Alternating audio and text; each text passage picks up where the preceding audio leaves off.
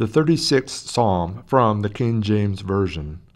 The transgression of the wicked saith within my heart, that there is no fear of God before their eyes. For he flattereth himself in his own eyes, until his iniquity be found to be hateful. The words of his mouth are iniquity and deceit. He hath left off to be wise, and to do good. He deviseth mischief upon his bed. He setteth himself in a way that is not good. He abhorreth not evil. Thy mercy, O Lord, is in the heavens, and thy faithfulness reacheth unto the clouds. Thy righteousness is like the great mountains. Thy judgments are a great deep. O Lord, thou hast preservest man and beast. How excellent is thy lovingkindness, O God! Therefore the children of men put their trust under the shadow of thy wings. They shall be abundantly satisfied with the fatness of thy house, and thou shalt make them drink of the river of thy pleasures. For with thee is the fountain of life.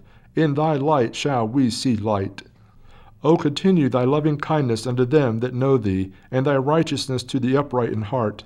Let not the fool of pride come against me, and let not the hand of the wicked remove me. They are the workers of iniquity fallen. They are cast down, and shall not be able to rise.